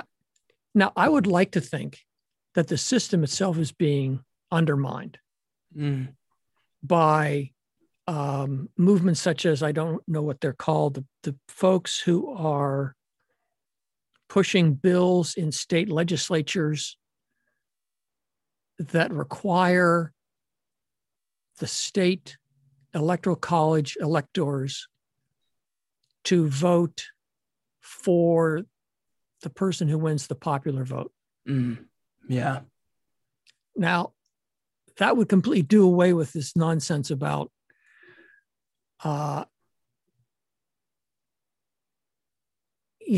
wins the popular vote and who wins the electoral college. Yeah, it would neutralize or at least severely weaken that sort of the elitism or whatever of the electoral college itself. It pretty much abolishes the electoral college without abolishing the electoral college. There's still maybe a numbers game to play there, but at least that the popular vote is going to line up with the elector count. Yeah. Now that I want to abolish electoral college, Same. altogether. But I want to eliminate the way Congress currently functions. So, I'm a crazy let's abolish person. Congress too while we're at it. Yeah, we don't need Congress. Well, No. I think we need some form of representation, but that's, I'm a direct deliberative Democrat. So I want citizens making rules. Anyway. Citizens' assemblies, legislative juries, as you call them. Yeah, I want all that going on at all levels. So Same. So I want to see, but that, we come back to where we've been in earlier encounters. That's because the original document, the Constitution, is not establishing a democracy. No, right? It is aged poorly. Let's we can put it that way. This idea that you can create a system in the 18th century that's going to be able to address the problems of the 21st century is just ludicrous. I mean, this whole idea about originalists and textualists, it's laughable. People insane. Right. You have to be really dim to subscribe to that kind of. Or you have to have some agenda that I don't recognize. Oh yeah, of course. Yeah. Machiavellian type thing. Yeah. So, but the answer to all of your questions is money. Yes. I fear that that's the case. But anyway, it comes back to to the value system that this country currently operates on. I mean, we pay lip service, and was certainly true with the Martin Luther King holiday. Yeah. Lip service we paid to this whole idea about equality and the end of racism and all that. It's just so phony and so empty. But it leads me to so we've been talking about this idea about anti-elitism, and who are the elites that you're against? I'm not against I'm not against elites per se. Tell me who the elites are and what kind of hierarchy they're operating in, what their organization looks like. Again, give me the evidence for the kinds of things that they build their elitism on. Right. But it leads me in a different direction because you mentioned canceling student debt. Yeah.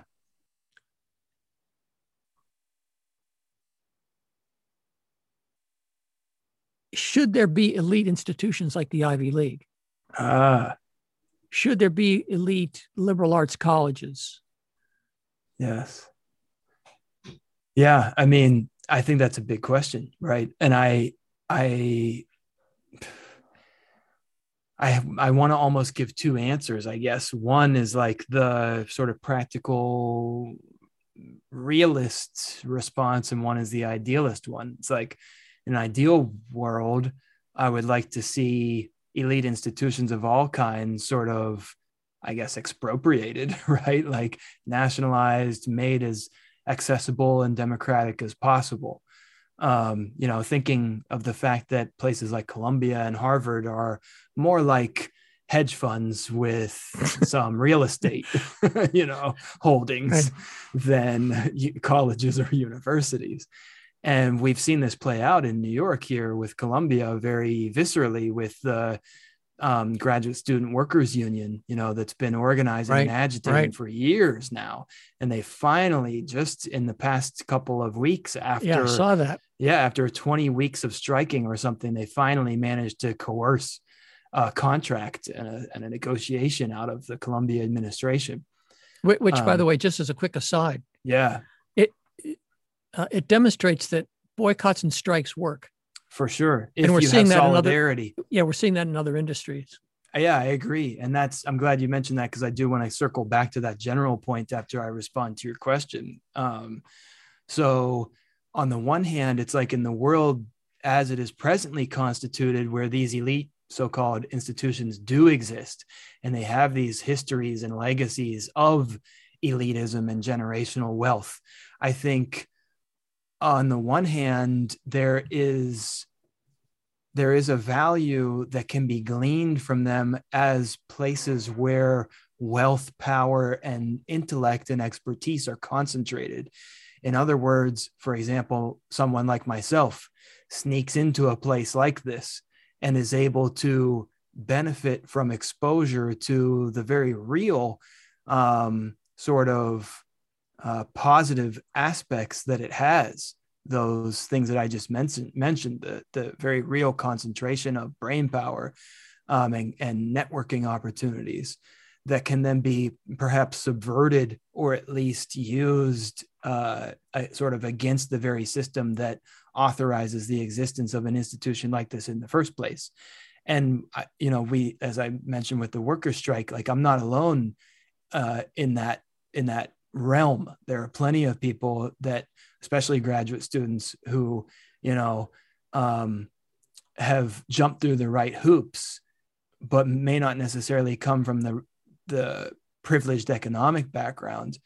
And they find themselves here, and they find themselves embraced by what is actually their structural or institutional adversary, And so there's a guerrilla warfare kind of taking place, I think. And there's value as a locus or a site for change, as you just pointed out, to show like, hey, here's a beacon of hope. There were people who came together and united in solidarity and actually did, what the historical lessons of the labor movement shown can succeed. And it did succeed, at least to some significant extent.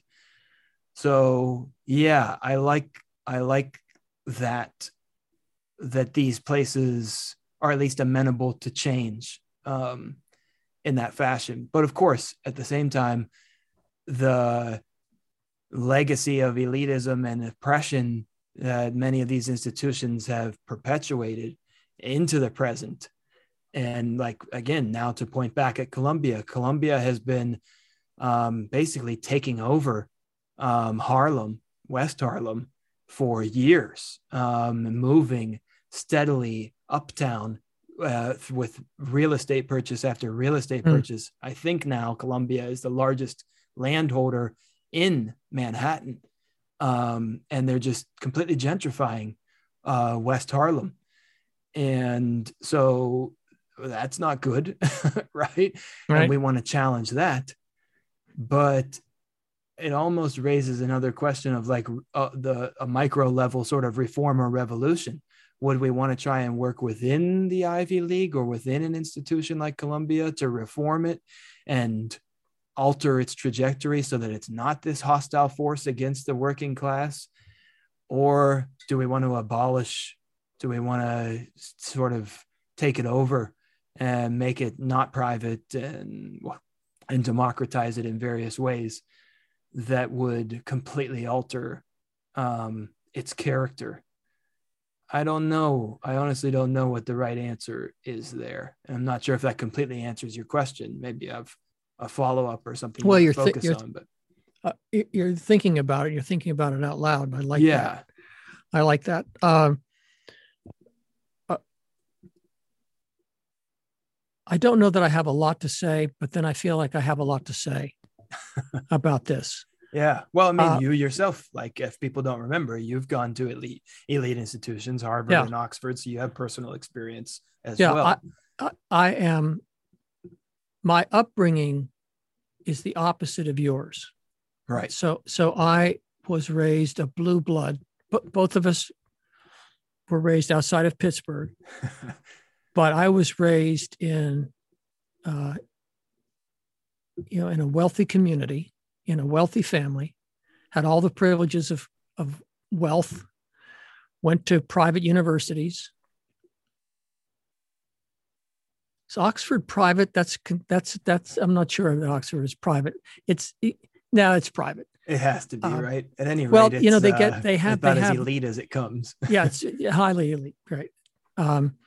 But I think, like you, I'm not sure. You can correct this. I didn't go there because it was Oxford. Right. I went there because it was one of two places that I could find in the English-speaking world that would allow me to do just what I wanted to do as a doctoral student. And I had demands. My demands were no classes, no exams, no foreign language. Let me come and write a book. Right. Under your auspices, basically. Yeah. You guide me and help me write this book, but otherwise leave me alone. And that's exactly what Oxford did. And it was perfect. Yeah. So I wasn't going because it was Oxford. But when I applied for my master's degree, it was only to private universities, the University of Chicago, Stanford, and Harvard. Those are the three I applied to. And I have a love relationship with these universities because, very much like you, I recognize that they are a center of higher learning. And the people there are there because they are reputationally the best at what they do. That's why they're there. That's why they're at Columbia or Harvard or Cornell or wherever it's going to be. But why is that the case? So the advantage you have over me is that you have experienced in strong degree both public and private universities. Right. Can you compare your educational experience at ASU with your educational experience at Columbia? Comparing them in the sense of, you can see that one is clearly elevated over the other. Now, it might be unfair because you are a doctoral student at Columbia, although you were also pretty much considered a doctoral student at ASU. Can you compare the educational experiences of the two places? Can you not compare? Can you evaluate them? What's your evaluation of those two experiences? Would you say? Yeah, that's a good question. I think it might be in some ways similar. Like, I'm thinking here of like the level of instruction, for example. And I think that is similar, or there are close connections between that and the level of the cohorts of students, right? So in other words, like at ASU, there were maybe fewer of what I might think of as exceptional professors. And then by the same token, there were fewer exceptional students. Doesn't mean that there were none of either of those things. Right. But I think there is a point at which a difference of degree becomes a difference of kind when you sort of elevate to a place in the Ivy League where almost every faculty member or every student we might think of as being exceptional. And from that point of view, it's like I could, in theory, get much the same education, sort of like how you went to Oxford and were just an independent student, basically. It's like you could go to a library and get the same quality of education, perhaps. But that doesn't change the ethos or the gestalt of the institution. And there are and part of this is also affected by the fact that Columbia is in Manhattan, in the center of the universe, so to speak, right?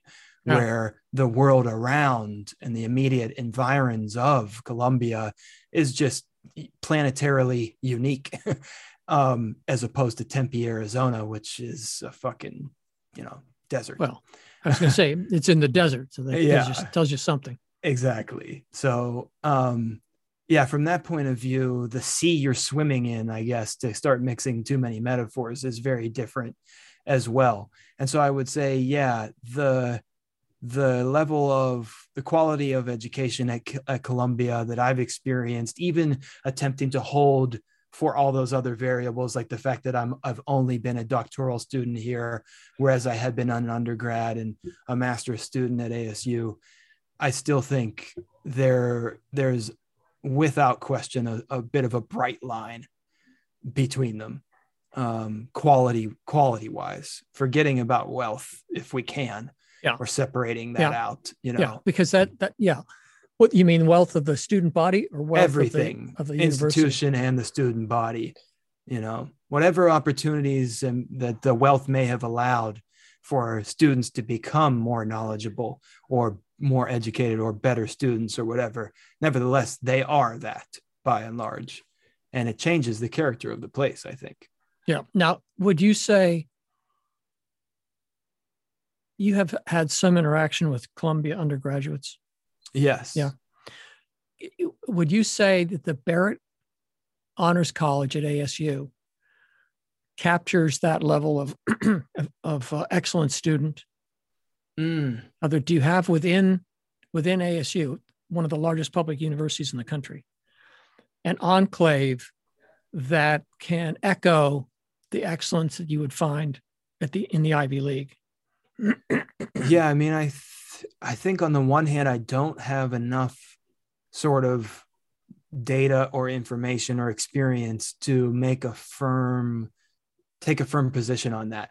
But you were a Barrett student. I was a student and a graduate of Barrett, so I have that point of view. I took Barrett courses that were only for Barrett students. Exactly. But I also, that was 15 years ago, and I was a very different person, perhaps. And my memory has also faded in some ways. And at the same time, I don't have as much experience, certainly in the classroom, of undergrads here at Columbia. Although hopefully, with any luck, I've just applied for a position to teach undergrads at Columbia next year. So I'll have a greater window into that, hopefully soon. But I would say, based on my limited experience, I would say that without question, Barrett is sort of a higher caliber than ASU writ large. And some significant portion of the students there would fit in with ease at a place like Columbia. And perhaps someone like myself, who was recruited to Barrett on the bare fact that I had been a National Merit Scholar. I never even applied to ASU. They sent me a letter and said, hey, come here, we'll give you a full ride. And on top of that, we'll give you a stipend as an undergrad. And I thought, okay, it's 2,000 miles away from hell where I grew up, and they want to pay me. I'm in. Yes, you went from a psychological hell to a physical hell. Exactly. You went from a place that was, incredibly hot. Exactly. So I'm roasting in the pits of hell in Tempe, but not the psychological torture, of rural Western Pennsylvania. Of an open Trump rally. Exactly. As you phrased it. Exactly. So at any rate, I could just have easily, at least in theory, applied to and gone to Columbia or Harvard or Penn, if that criterion of national merit, means anything to them. And I think it does. Right. So, yeah, I think the project or the goal of Barrett is admirable. I think they're succeeding to a significant extent, but I don't think they're the Harvard of the West or the Columbia College of the West. And I don't know that they ever could be, just by the nature of these places' histories, the Ivy League histories, and the concentration of wealth and power in places like New York City. So I don't know if that answers your question. That's my take. Well, it gives me some anchoring. The reputation of a place like Columbia, rests on, seems to me, the eminence of the faculty. Mm. Now, the resources, of course, contribute to that. So I don't think, for example, that the University of Texas at Austin can rival Columbia or Yale in the reputation of its academic reputation. I think it's considered a very good public university. And it clearly has the resources that a place like Yale would have. I'm not sure what the endowment is, but I think it's got pretty close resources. And yet it isn't as preeminent. And I think that's because of the nature of the faculty.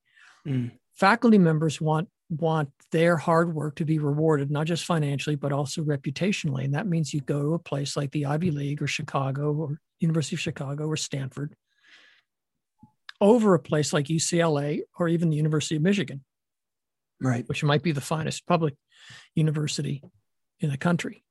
Berkeley, maybe. That's Berkeley, Berkeley. Yeah.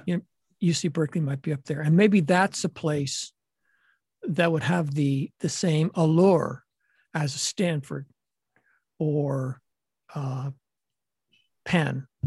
Right. But it's notable that it's the outlier, right? It's the exception. It's like there's only one Berkeley, basically. Yeah. A friend of mine went to Stanford, and he said that when Stanford played University of California, Berkeley in football, the Stanford students would chant, just like you, to the Berkeley students. Just like you, we got into Berkeley. Yeah. Yeah, that's pretty good. But that's a perfect encapsulation of the elitism and snobbery involved, right? Exactly. You Berkeley students, yeah, we could have gone to Berkeley, but you couldn't have gone to Stanford. Because if you had gotten into Stanford, you wouldn't have gone to Berkeley. Right. You would have gone to Stanford. You would have gone to Stanford. Yeah. So there's that. So the snobbery rests on this level of elitism that I think rests on the nature of the faculty. Mm-hmm. But what's curious about that is if you look at the composition of the faculty at Arizona State in the political science department, well, what's now called the School of Politics and Global Studies, I think you would find most of the faculty come from places like Harvard and Michigan and Stanford, very much places similar to what you would find at Columbia, probably. But I bet you the ratio of those who have gone to the Ivy League or elite private universities is far greater at Columbia than it is at ASU. Mm-hmm. Among the faculty, you mean people that have their PhDs from elite institutions? Yeah. I mean, it's incestuous, right? The Ivy League. Incredibly incestuous. I think I told you this story. When I was on the faculty at ASU, we were interviewing for a new assistant professor, which would be, for those who don't know, the assistant professor rank is the introductory rank within the tenured faculty ladder. Right. So you started as an assistant, and then if you get tenure, you move up to associate, and then you become promoted to full professor. Right. So we were interviewing somebody for an American politics position, and a young woman came out from Stanford, gave her talk, what's called in the profession a job talk, where they present their research to a gathering of faculty and usually graduate students. This young woman's talk was just awful, and she was just raked over the coals by the faculty. I mean, they weren't mean to her. They were just pointing out errors in her research and weaknesses and problems. She then goes off. So she's on a junket to various places around the country interviewing. And she then goes off to Dartmouth. Mm-hmm.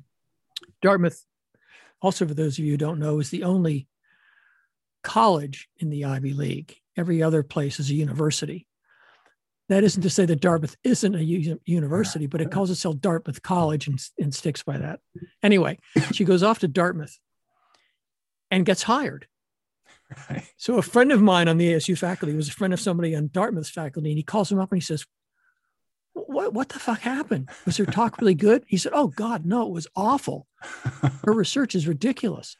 And my friend at ASU said, well, then why did you hire her?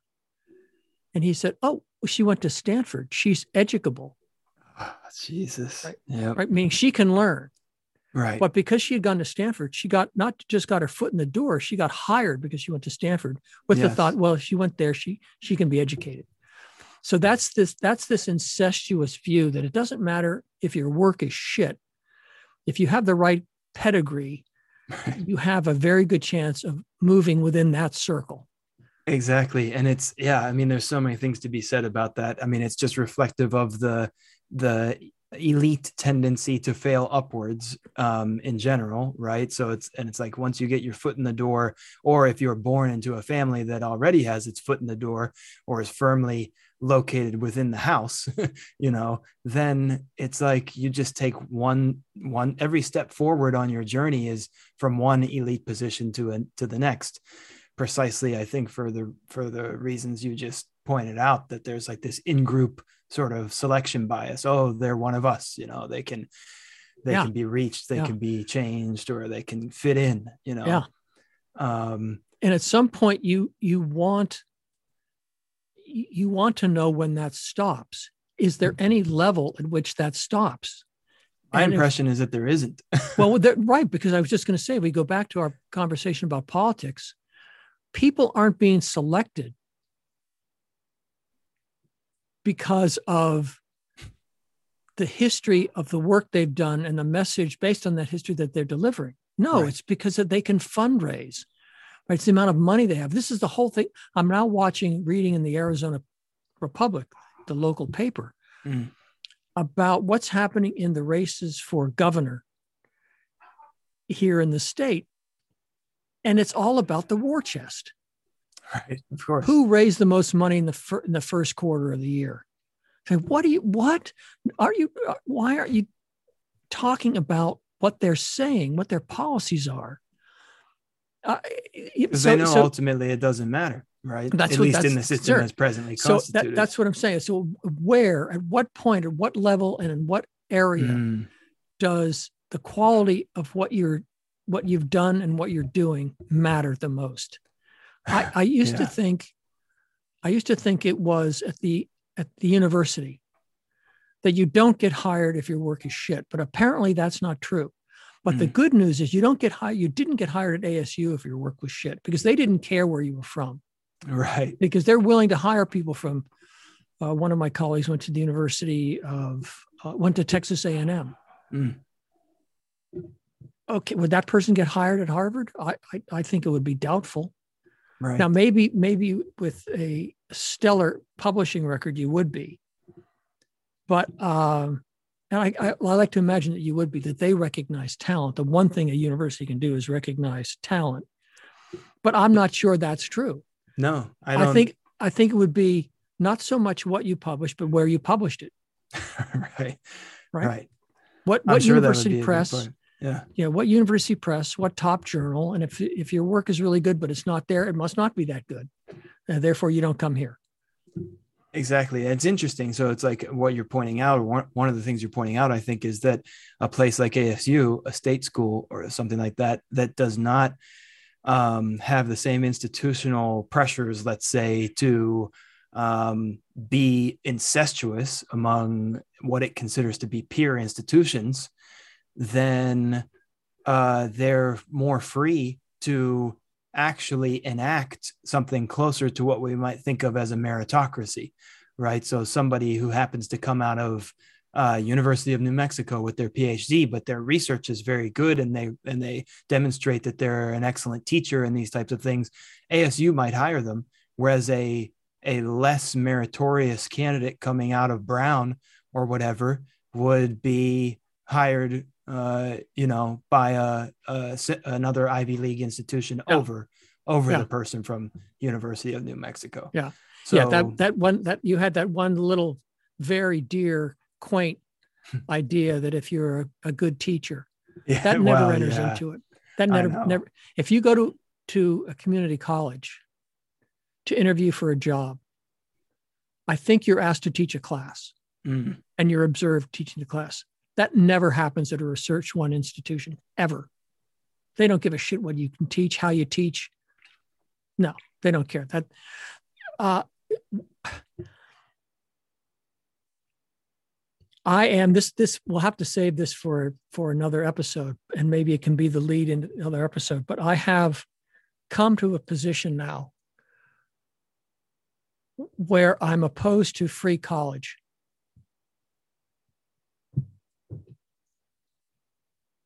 Why? Well, I think it takes some conversation. But the gist of it is that the country, as with almost every other message that the country delivers, has sold the people a bill of goods that consists of rotten fruit and rotten food. So I'm anticipating you here, and I want to see if I'm anticipating you correctly before you tell me. Are you going to suggest that higher education as it currently exists in this country is more miseducative than it is educative, or more harmful than it is beneficial, and therefore we shouldn't want people going there even if it is free? Yeah. Yeah. That's my intuition in a lot of ways too. That's why I say abolish public school. Fuck it. It's prison junior, Well, so I don't go quite that far. Yeah, I'm being hyperbolic, but right. Still. But I think it can be, because the problem is, if you abolish public school, what are you going to get? You're going to get what we see across the country: charter schools, well, they're public schools, private schools run for profit, Right. which allegedly have themes, homeschooling, religious schools. I mean, it'd be a shit show. I agree. So I think public schools need to be transformed. You and I've talked about that. But right now they serve as like, sites of mass shootings primarily. Like, like that's the reality. That's right. Like, it's a target range for psychopaths. Yeah. Target rich environment, they say. Yeah. I just think it's by saying we're going to provide free college, it sends the wrong message, because the message now is that you need 4 years of college to get a good job. We have now distilled the value of education down to what kind of job you can get. Right. It's vocational training and credentialization. Yes, basically. But it's not vocational training. Right. If it were vocational training, it would be better. And I'm all for paying that. Mean real, like bricklaying or plumbing or mean whatever. Apprenticeships. Serious 3-year apprenticeships paid for by the state. Okay. I'm okay. Same. But this idea about free college just perpetuates this view that the point of going to college is to get a job. When I just read this statistic, 41% of college graduates, I don't remember how many years it goes back, are working now at 41% are working at jobs that don't require 4 years. Right. College. I mean, but anyway, that feeds into the economic message and avoids the message you talked about, the miseducation of people, which is exactly what's going on in college. This idea, I can't remember which school it was, now wants to focus most of its resources on turning it into a STEM university. This is craziness to me. I know. But I could see it if you transformed K through 12 in a serious way that focused on the important skills necessary to be a functioning human being, then I think you could avoid any talk about going to college, except for people who really wanted to pursue intellectual studies. Right. In other words, if we revitalized public education and actually made it serve what we probably agree should be its purpose, which is, it's completely state funded. It's an educative process that is meant to bring a person into full membership of society, economically, intellectually, et cetera. It shouldn't be the case that you need more than whatever we take public schooling to be. Right. Now, if that means we add college, quote unquote, into public schooling or whatever, extending public schooling, then okay, maybe that's a conversation to be had too. Yeah, I think I've changed my view on that one. I used to think that it should be K through college, and I think I can still maintain that position. But I'm with you on this idea that K through 12 is a way of providing the skills for people to be able to survive and even thrive within a social context. Right. That they are citizens, fully functioning citizens who can think for themselves, can form an argument, can analyze a situation, can calculate to some degree. Right. That doesn't seem to be that onerous. We don't do it. We don't do it at all. I mean, we that's a different story. But anyway, it's led me to this position where I think we have misguided people. And this whole notion about paying for college is just a sign of it. Yeah, I'm sympathetic to what you're saying. So I'm looking forward to hearing more and maybe thinking through that more with you on the next encounter. One thought that comes to mind that we might, or two things really. One, I'm also thinking in the context of, so I mentioned I had applied to this position to teach at Columbia for next year. And if I get the job, I would be teaching within what they call the core curriculum, which is a great books curriculum that goes back 100 years now. It was inaugurated, I think, in 1919, 1920. And by John Dewey, wasn't it? Was it Dewey? He was instrumental, I think, but it wasn't his project completely. Or was it? There was a guy named Van Doren. Van Doren taught at Columbia, but it wasn't Erskine. I think was his name. John Was it Erskine? Mortimer Adler? He came later. He right? was also, Mortimer Adler was Van Doren's student, I think, maybe. Okay, because I know that it was the founding of the University of Chicago was based upon the great books. Right, and it was seeded by Mortimer Adler and Mortimer others, Adler. I think. The Rockefeller Foundation started the University of Chicago, as I remember it, but I can't remember the name of the guy who has been intellectually a bit of a hero of mine. I've forgotten his name. I think it's Erskine, but maybe it wasn't Erskine. Okay, we may be. Well, at any rate, we can. Oh shit! I can try and Google it while I speak, now. maybe. But the generalized point that I wanted to make was just that this curriculum was put into place. Whomever we're thinking of, whose name we're both forgetting, I believe his quote is something to the effect of that this curriculum is meant to deal with the persistent problems of the present. That's the quote. And so now that the core curriculum hit its 100-year mark last year or whatever, they were sort of and there was a committee that was formed to reimagine or re-envision, the mission of the core curriculum in that context. So it's a great book, sort of classical education, but it's aimed at being, present focused, present minded. How do we educate people in a way that helps them to cope with and improve the world that they actually exist in? So I just thought that might be something that would be worth adding into the conversation from a curriculum perspective as well, right? As an antidote, perhaps, to this quasi-vocationalized approach to higher education that's been implemented in the past couple of decades. Yeah, I think it definitely is.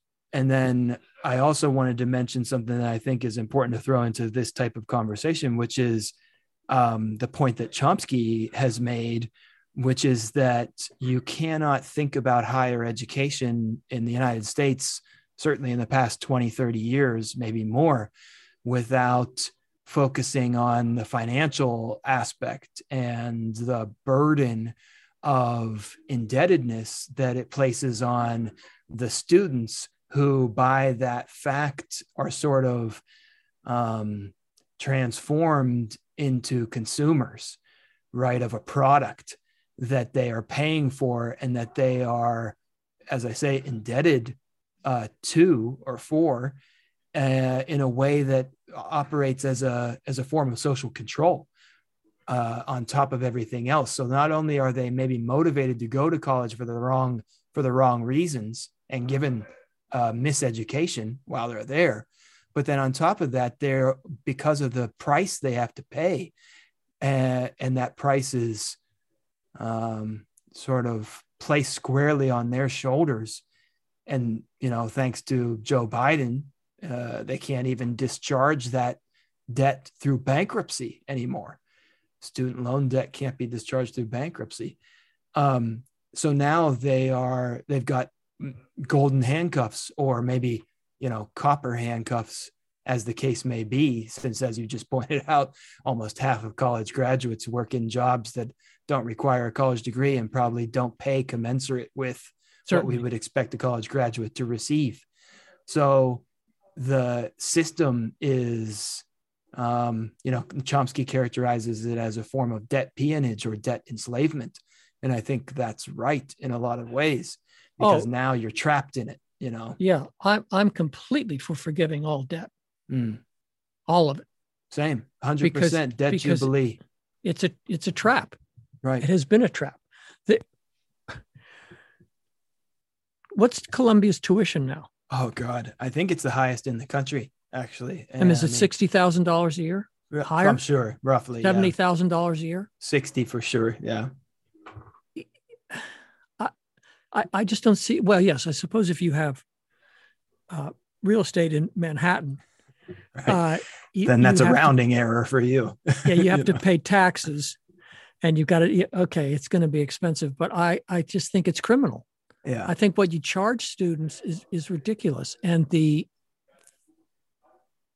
uncontrolled growth in bureaucracy at these universities is unconscionable. That's where most of the money's going. Sure. Administrative bloat, presidential salaries.